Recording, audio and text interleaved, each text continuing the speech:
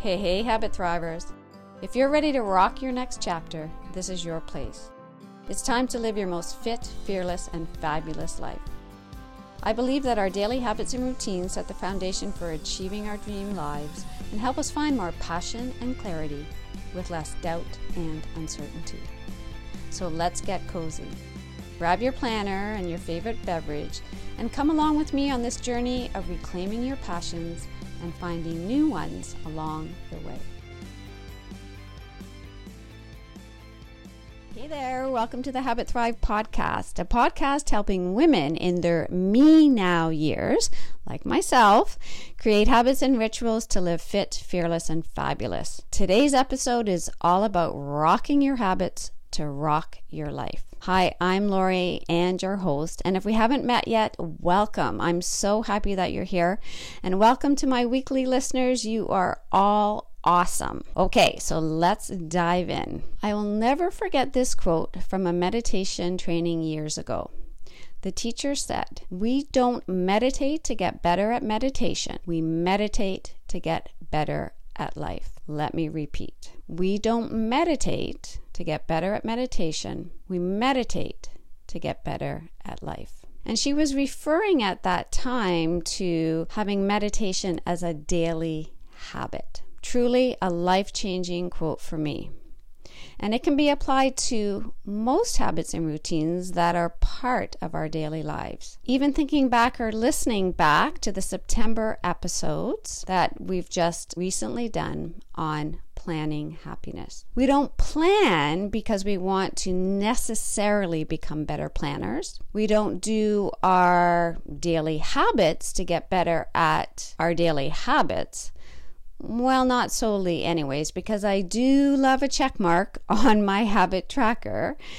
But really, we're getting better at our planning, our scheduling, our habits and routines so that we can feel better, feel more in control, reduce the overwhelm, get some clarity, perhaps even some clarity on our life's vision and our purpose. This is huge, and it all starts with these little steps. Stepping stones, I like to call them, to a life that we desire. How we want to feel, what we want to do, how we want to serve, how we want to spend our time on earth. So yeah, this is pretty heavy stuff coming from our daily walks, our water habits, our daily meditations, our positive affirmations, even something as mundane as cutting up our veggies at the beginning of the week. Because really, we don't slice up our veggies at the beginning of the week to get better at slicing. Although I do have to admit that I have watched a video or two on the best way to slice onions, and it does make a difference. But we do this to make our cooking easier during the week. As we drop veggies into our soups, we roast them up, especially now in the fall season. We package them up for our snacks to stay healthy or to get healthier, to do the things that we want to do, to travel, to keep up with our grandkids, to volunteer in our communities, to climb the mountains, to paddle the rivers. It is all connected.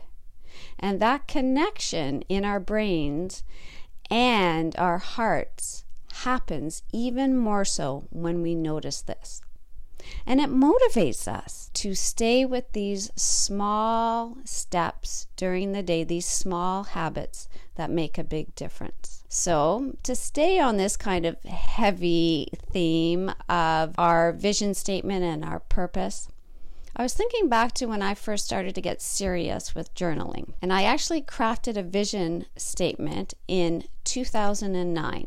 And that was when my firstborn was 10 years old.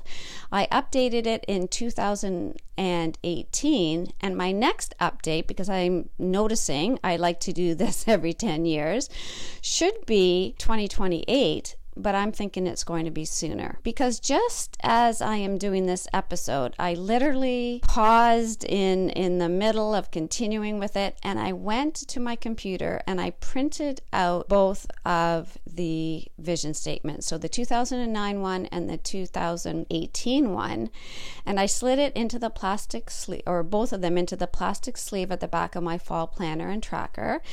And now they're going to travel. They're going to move into my winter planner, and then they're going to move into my spring and summer planner, and perhaps I might have another vision statement in there by the summer. And this is similar to how I carry my bucket list forward to each seasonal planner. Now, I won't read my entire vision statement here, but I have to tell you that I'm very impressed with myself in that I can say that I've been living this vision of my vision statement. It actually gives me goosebumps. Now, this particular sentence stands out for me, and I highlighted it, so I am going to share it with you. So I'm actually going to pick up my vision statement here. I will continue to live by a wise woman's words. Women can have it all, but they just can't have it all at the same time. So my life lays in front of me in different phases. I continually remind myself that there is enough time and I have enough energy to do what needs to be done in the present moment and in this particular phase of my life. So as I put it down and listen to the train going by. And this really, really applies to me right now. And probably to many of you listening to this episode right now. Moving into this next chapter, perhaps of empty nesting, friends and family retiring. It is time, perhaps, for a vision statement or an updated vision statement. So for myself, for sure, I'd like to do this vision statement of how I want to see the next 10 years of my life roll out. And connected to my vision is my purpose. And this is still arising. I do feel, though, that part of my purpose on this earth is to share, to teach, to help. And that actually comes from this weekly habit of doing a podcast. I start to see that both my vision and my purpose becomes a little clearer. And if I can combine my purpose of sharing and teaching with traveling, now that would be awesome. And I can plan for that. And truly, your vision for this next chapter, this next phase of your life, could be to focus on you. Well, that's mine for sure. Okay, so I've been focusing on getting my health in order, to plan more for future adventures, for things that bring me joy. And so for yourself, as you think about the next 10 years, it might be the next 20 years. Some people do a vision statement for 3 years. What are you thinking forward to? What are you looking forward to? What would you like to plan forward? I just love this recent story of this woman in her 70s who sold her home and most of her belongings to book a ticket on a cruise ship that travels the world for 3 years. The cool thing is she did not tell her family about this until she booked the ticket. Living authentically. I love it. I love it. And that vision of travel and excitement and adventure. And I would even say that her purpose could be to serve as a role model for others, for other women, for her friends, for her family. For me, I'm going to call her a hero. I was so inspired by that story. But again, this is not for everyone. Your vision and your purpose is yours, and you get to own it. So, easy breath in, easy breath out, and feel what you feel as you're listening, contemplating. You might feel inclined to make some notes now, maybe even to start crafting a vision, to start thinking about it over the next 3 years, 5 years, 10 years. Next 50 years. Although I would back it up a little bit and make it a little more short term and update it. And if you have any questions about this at all, feel free to reach out to me. I'd love to hear from you, and I'd love to help. So your habit practice for this week could be to start crafting a vision.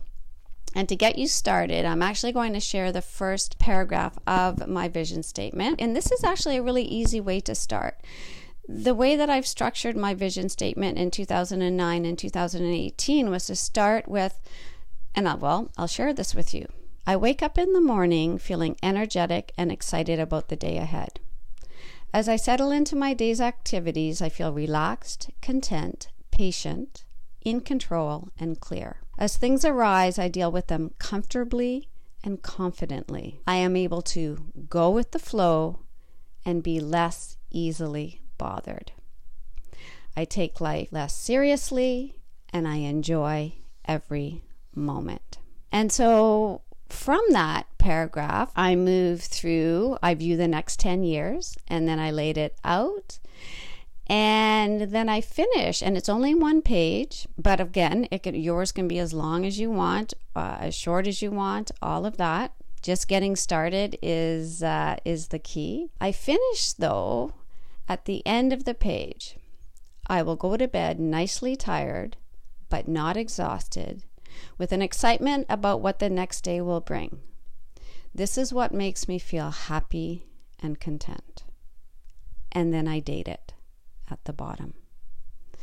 So have fun with that. If you again feel inspired to do this today or next week or however or whenever it arises, and have fun with it.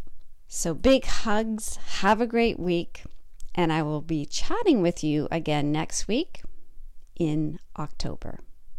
Bye for now. If you love this episode, I guarantee you're going to love exploring all the amazing opportunities that await us in reclaiming our awesomeness together.